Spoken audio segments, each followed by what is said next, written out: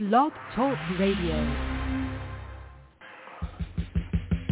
Welcome to the Neil Garfield Show, a presentation sponsored by the Living Lies blog, GTC Honors, LendingLies.com, and the Garfield Firm, servicing all 50 states and 24 countries with news and analysis about the largest economic crime in human history. This program is for general information only and should not be used as a substitute for legal advice or consultation with a licensed professional. This show is not intended as a solicitation for the engagement of any services. And now, presenting world-renowned author, trial lawyer, CLE lecturer, and court-approved expert witness on securitization of debt, Neil Garfield. Greetings. Don't miss the point. That is the legal point. Don't fall for foreclosure scams from non-lawyers. They don't work, and they can get you in trouble. You can get reports from forensic investigators, but don't accept legal advice from anyone other than a lawyer. Hi, this is Neil Garfield, and this is Thursday, August 5th, 2021. I'm broadcasting live from Duval County, Florida. Another name for this show could have been Stop, Look, and Listen. When people think of courtrooms, most people are thinking of theater, TV, movies, Perry Mason, some point in litigation where someone theatrically admits or dramatically admits to being a lying, thieving, murderous scoundrel. And it all unfolds in 43 minutes. That doesn't happen in real courtrooms at all in 43 minutes, and it rarely happens in real courtrooms at all. For the most part, and it certainly does not happen in foreclosure cases. Don't expect some high drama in your foreclosure cases, even though you are at an emotional ebb. Homeowners are frequently looking for both redemption and vindication, neither of which is the business of the court system, nor should it be. I know a lot of people take issue with my statement of that, but it is a fact. Homeowners should be looking to accomplish only one goal: saving their home, keeping their house. Keep your house. If you succeed, and many homeowners do succeed, they achieve what they consider to be redemption and vindication of their view that the banks are corrupt. But no court order is going to say that. And if you try to get a court to say that, you will be diminishing your prospects for success in saving your house. Homeowners, when they win, do not succeed by attempting to prove something. Because as it turns out, homeowners are the last to know what their transaction was really about. And they are the last to understand what foreclosures are really about, because they're not lawyers, and what is required for anyone to claim foreclosure rights and remedies. Defense lawyers who do it for a living know that the best defense is a good procedural offense, so the case against their client never gets off the ground. Defense lawyers don't want to get into the nitty-gritty of the claim. They want to get into the ability of the claimant to present the claim. If they can defeat that, then there's nothing else to defend. In foreclosure defense, the point is not to prove that the case against the homeowner is false. In fact, the point is to stay away from trying to prove anything. The point is to kneecap the opposition so they can't prove their claim. They can't even introduce it. That way, you don't have to say or prove that their case is false. Once you allow the case to be framed as one in which the homeowner must prove claims of fraud, the homeowner loses even though those claims are probably true. But the parties in possession of the facts, the bricks and mortar necessary to prove that fraud claim, are the very ones against whom you are seeking to prove the claim, and they're not going to release those facts. So people often ask me what this means because they're not lawyers. The first thing you need to know is that defense is actually easier than offense. It only becomes difficult if you try to go on the offensive to try to prove the truth of a particular matter asserted. So, and that means a fact. Every good defense lawyer will tell you that the more offensive you are in your defense, the better your chances at success. Sounds like double talk, right? It isn't. If you want to make a claim for money against somebody in a courtroom, then you're going to need to allege the elements of what we call a prima facie case against the defendant. Prima facie case is basically a statement of facts that complies with the requirements of common law and statutory law in stating a case. Them's the rules. You either have the prima facie case or you don't. And the very first thing in a prima facie case is the identification of the person bringing the claim. So if you want to bring a suit, you have to identify yourself. That's the beginning point. It establishes why you are filing in that court rather than some other one, and submits a very specific human being, you, to the jurisdiction of the court. Stating the actual claim comes afterwards, after the person is introduced to the court. So, for example, if I was suing, I would first need to say I'm Neil Garfield, and I'm a resident of Duval County. I'm over the age of 18 and otherwise sui juris, which means a legally recognizable person. Stating the claim without introducing myself defeats the authority of the court to hear the case, even though the claim might exist. Those are the rules.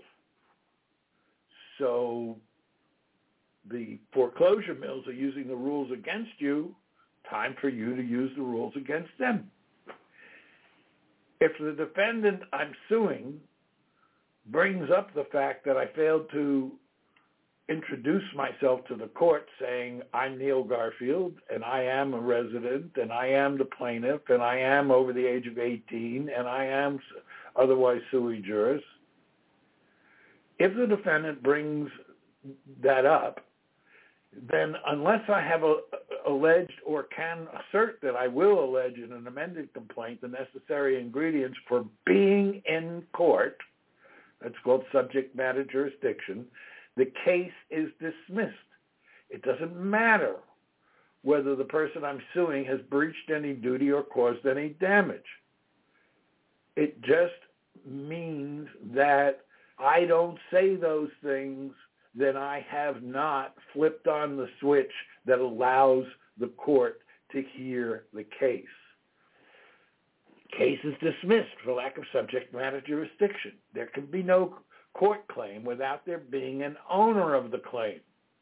That's why it's first. You must first have somebody introduced to the court and then say they are the owner of a claim because of this and that fact.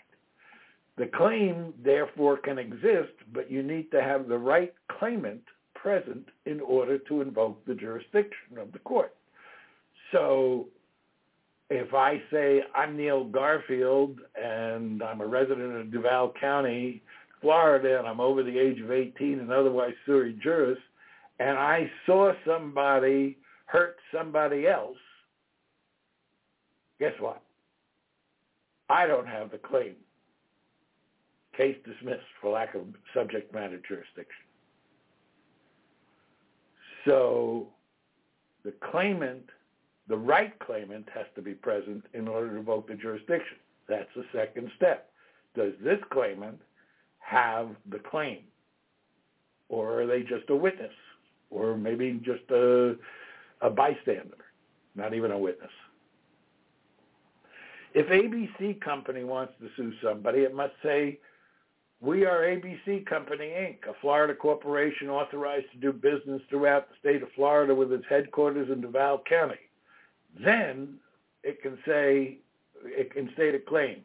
It can start by saying, we have a claim. This is it. And then state the facts. If a trust wants to file a claim in court, it must appear through a trustee. Why? Because that's what the statute says. A trust cannot appear unless it appears through a trustee.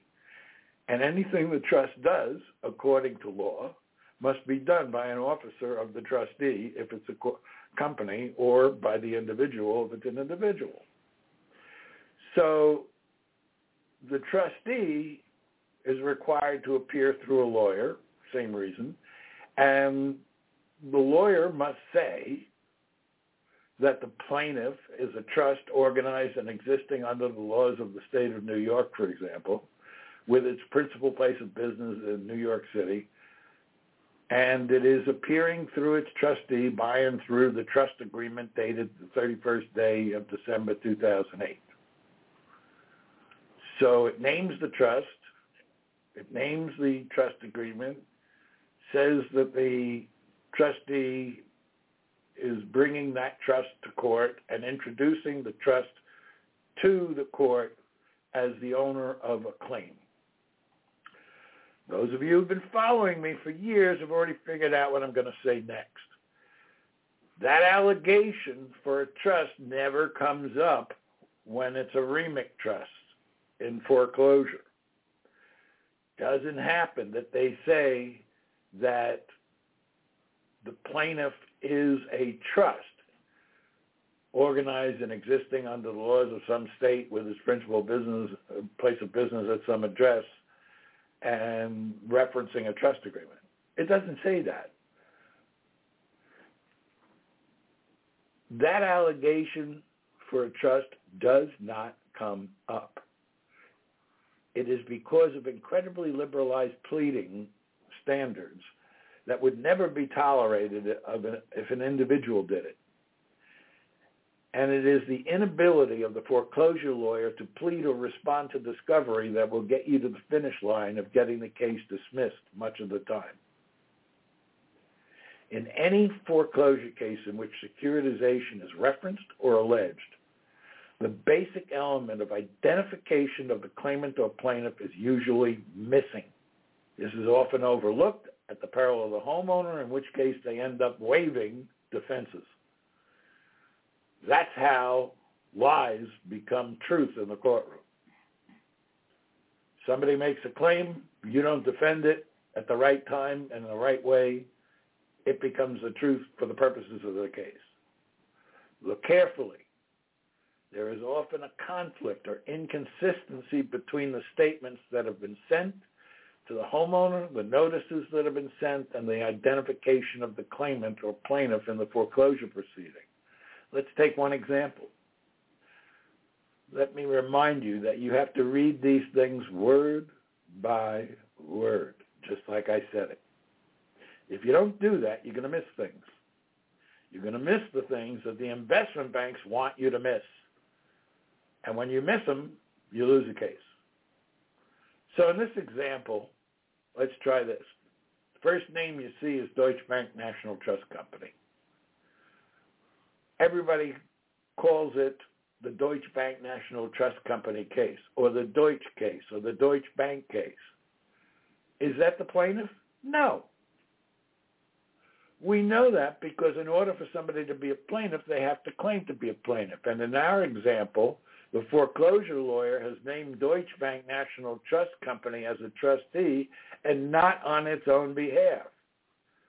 Since it is not appearing on its own behalf, it's not the plaintiff. Which makes sense. It's a trustee. It's the trust that is implied to be the plaintiff, but it hasn't been introduced. So who is the plaintiff? Well, in our example, the foreclosure lawyer has asserted that Deutsche Bank National Trust Company is appearing as the trustee of a trust. Again, I caution you to read slowly. You will often see this example played out in real court cases. The ones who play it right win. The homeowners win. The ones who play it wrong lose. In our example, Deutsche Bank National Trust Company is appearing on all documents recently sent, recorded, or filed. And when it appears, it is always solely as trustee and not acting and not individually on its own behalf. It is appearing as trustee for a trust, because a trust may not make an appearance except through a trustee. But that does not make the trustee the plaintiff. And that's where people make their mistake. Trustee is not the plaintiff. The trust is the plaintiff. This is important because if there is a counterclaim or an award against the plaintiff, it is not going to be paid by Deutsche Bank National Trust Company. After all, it was only appearing on behalf of the trust, not on behalf of itself. The illusion is that it is going to be paid on behalf of the trust, assuming the trust exists, which is a whole other story. But since there is no trust account, no such payment occurs. Instead, the company claiming to be the servicer appears to be the source of such payments in cases where an adverse judgment or orders are entered against the foreclosure mill and his clients. Most people take the money without thinking about where it came from. But if you look, you'll find it came from an investment bank through the company claiming to be a servicer, who, by the way, is not performing any functions in relation to the receipt or distribution of money. It is usually in judicial foreclosure actions that this issue becomes immediately apparent to the foreclosure defense lawyer. The reason is that it is only in the style or label of the case that Deutsche Bank National Trust Company is appearing on behalf of the trust. So the only place it shows up is in the label that identifies the case. That's like a file name. It could say anything. As long as it was consistent, you could find that file and put more things in it as the case progresses. There's a difference between the label, which can be ignored, and the allegations in the body of the complaint. But what the foreclosure mills do is they use the label as though it is the allegations of the complaint. In non-judicial states, those allegations are still necessary and required, legally required, but they are only implied because the party initiating foreclosure does not have to file a lawsuit. So the allegations are there floating in the ether because they are implied by the notice of default, notice of substitution of trustee, which is probably the first time you should contest, etc. In non-judicial states, I've often mentioned that this is unfortunate that it doesn't get, when it's contested, it doesn't get switched and realigned to a judicial case, which the statutes provide for. That's not a Neil Garfield invention. Because without that, nobody can be prosecuted for lying. They can always say, we didn't say that. In judicial cases, they're going to say that we never said we owned it. We never said that we were the creditor. We just said we have the authority to enforce. That's what they would say if you pin them up against a wall and in a corner. In judicial cases, you will find that in the body of the complaint, the plaintiff is identified as a financial institution. So, for example, it's going to say that the plaintiff is a National Banking Association. No, it isn't. The trust is not a National Banking Association. And the fact that the trustee is a National Banking Association is irrelevant. Doesn't make any difference if it's John Smith, U.S. Bank, Deutsche Bank, or Deutsche Bank National Trust Company. A trust is not a financial institution unless it has received a license to act as such. REMIC trusts are not financial institutions. That paragraph in the judicial foreclosure states, in the complaint to foreclose, asserting that the plaintiff is a financial institution, is a lie. But it causes one of two things to happen. Either the complaint gets dismissed, or now they have to prove not that the trust owns the underlying obligation and is paid for it under Article 9, Section 203 of the Uniform Commercial Code as adopted verbatim by that state, but that U.S. Bank or Deutsche Bank National Trust Company is the actual owner of the underlying obligation and therefore is acting in its own behalf and not as trustee, which means the trust is irrelevant. The trust is important for the investment banks because they want to give the impression that if the foreclosure is successful, the money is going to investors. But it isn't. The investors are just creditors of the investment banks. So REMIC trusts are not financial institutions. So when the complaint says that the claimant or plaintiff is a national banking association, it is a reference to Deutsche Bank National Trust Company, who is not the plaintiff. More importantly, look at what's missing. There's no allegation in these complaints that identifies the trust or any trust agreement. The trust has not been introduced to the court. The jurisdiction in which the trust was organized and existing, or that the trust has any interest in the subject matter of the litigation, all of that is missing. It's implied, but they can say later, we never said that. In fact, if you ask any of the participants who cooperate in the prosecution of foreclosures, they will respond with, we never said that. And now I know this is all really getting into the weeds and probably confusing to a lot of people, but unless you understand the basics of what I'm talking about, your chances of success in challenging a foreclosure action diminish with each step as you go forward.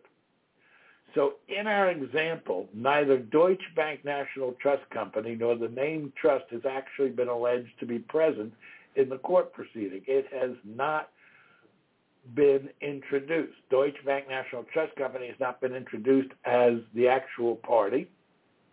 And the trust, although referenced, has not been introduced by way of identification as to its place of origin, organization, business, etc.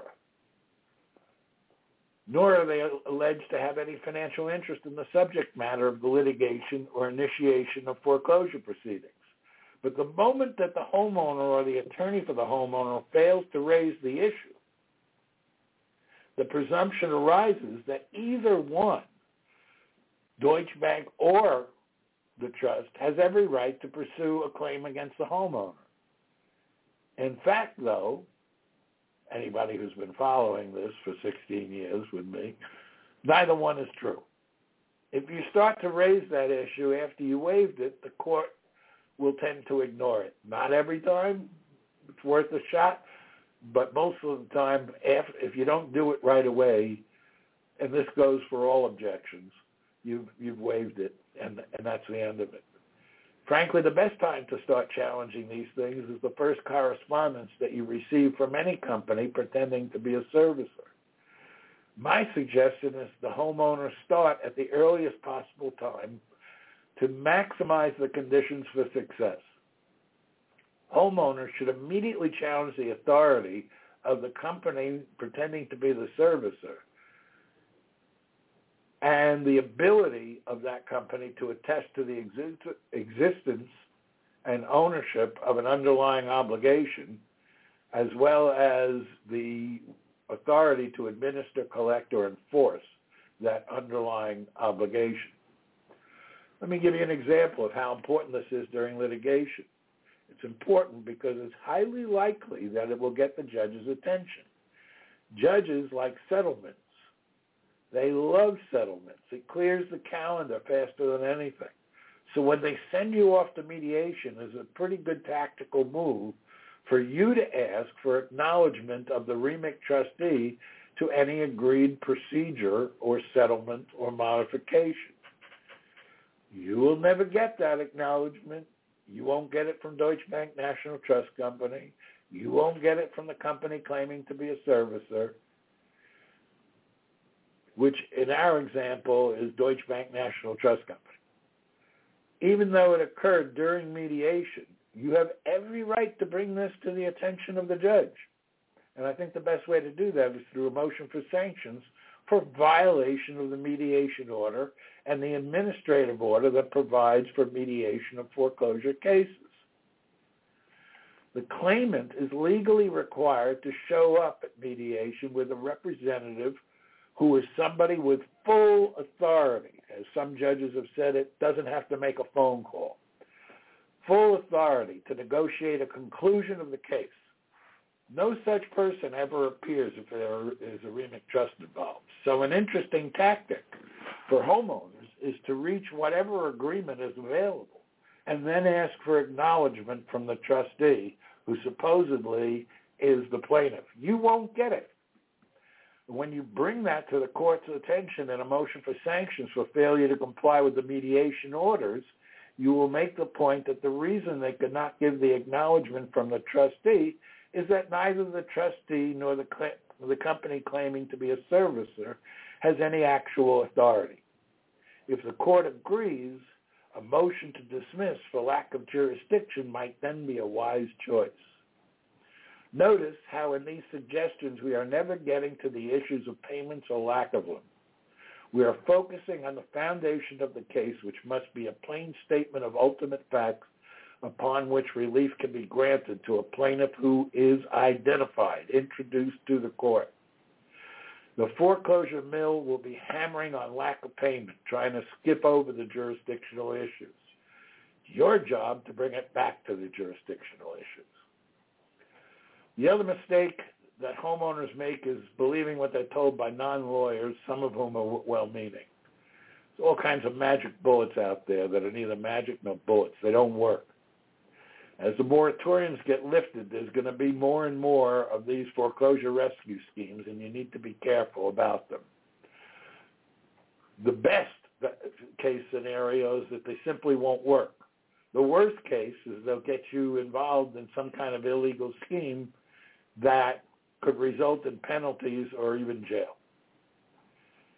So let me be clear. Fabricating false documentation to defeat a foreclosure is not any better or any more legally justified than that practice when it is used in filing foreclosure actions. There is no goose and no gander here. Unless you are a multi-billion-dollar bank, you are low-hanging fruit to prosecutors. That said, there are a number of legal documents that can be executed that might slow down the foreclosure process or even give you an opportunity to stall or eliminate the threat. Whether it is recording interest in real estate or objections to other recorded documents or sending qualified written request or debt validation and then filing complaints in court or with the CFPB, these things have an effect on the conduct of foreclosure actions. So the message here is don't throw out the baby with the bathwater. And I have a link on the blog for one of those foreclosure rescue things that involved falsifying documents. I know the banks are doing it, but doing it back to them is like getting stuck in a gunfight. Both sides, if they're caught, are looking for some kind of accountability. And if one side is a multi-billion-dollar bank, they probably will have very little accountability. That's it for tonight, folks. Thanks for joining me, and we'll be back with you next week. The opinions expressed on The Neil Garfield Show are those of its hosts and should not be ascribed to any other persons or entities. For more information about Neil, the blog, or upcoming seminars, please visit livinglies.me. Give us a call at 954-451-1230 or send an email to neilgarfield@hotmail.com. Thank you for listening to The Neil Garfield Show. If the information has helped you, consider making a donation by visiting livinglies.me.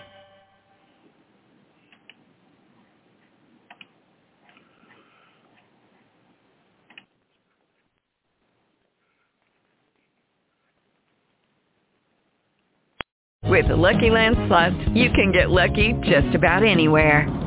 This is your captain speaking. We've got clear runway and the weather's fine, but we're just going to circle up here a while and get lucky. No, nothing like that. It's just these cash prizes add up quick. So I suggest you sit back, keep your tray table upright, and start getting lucky.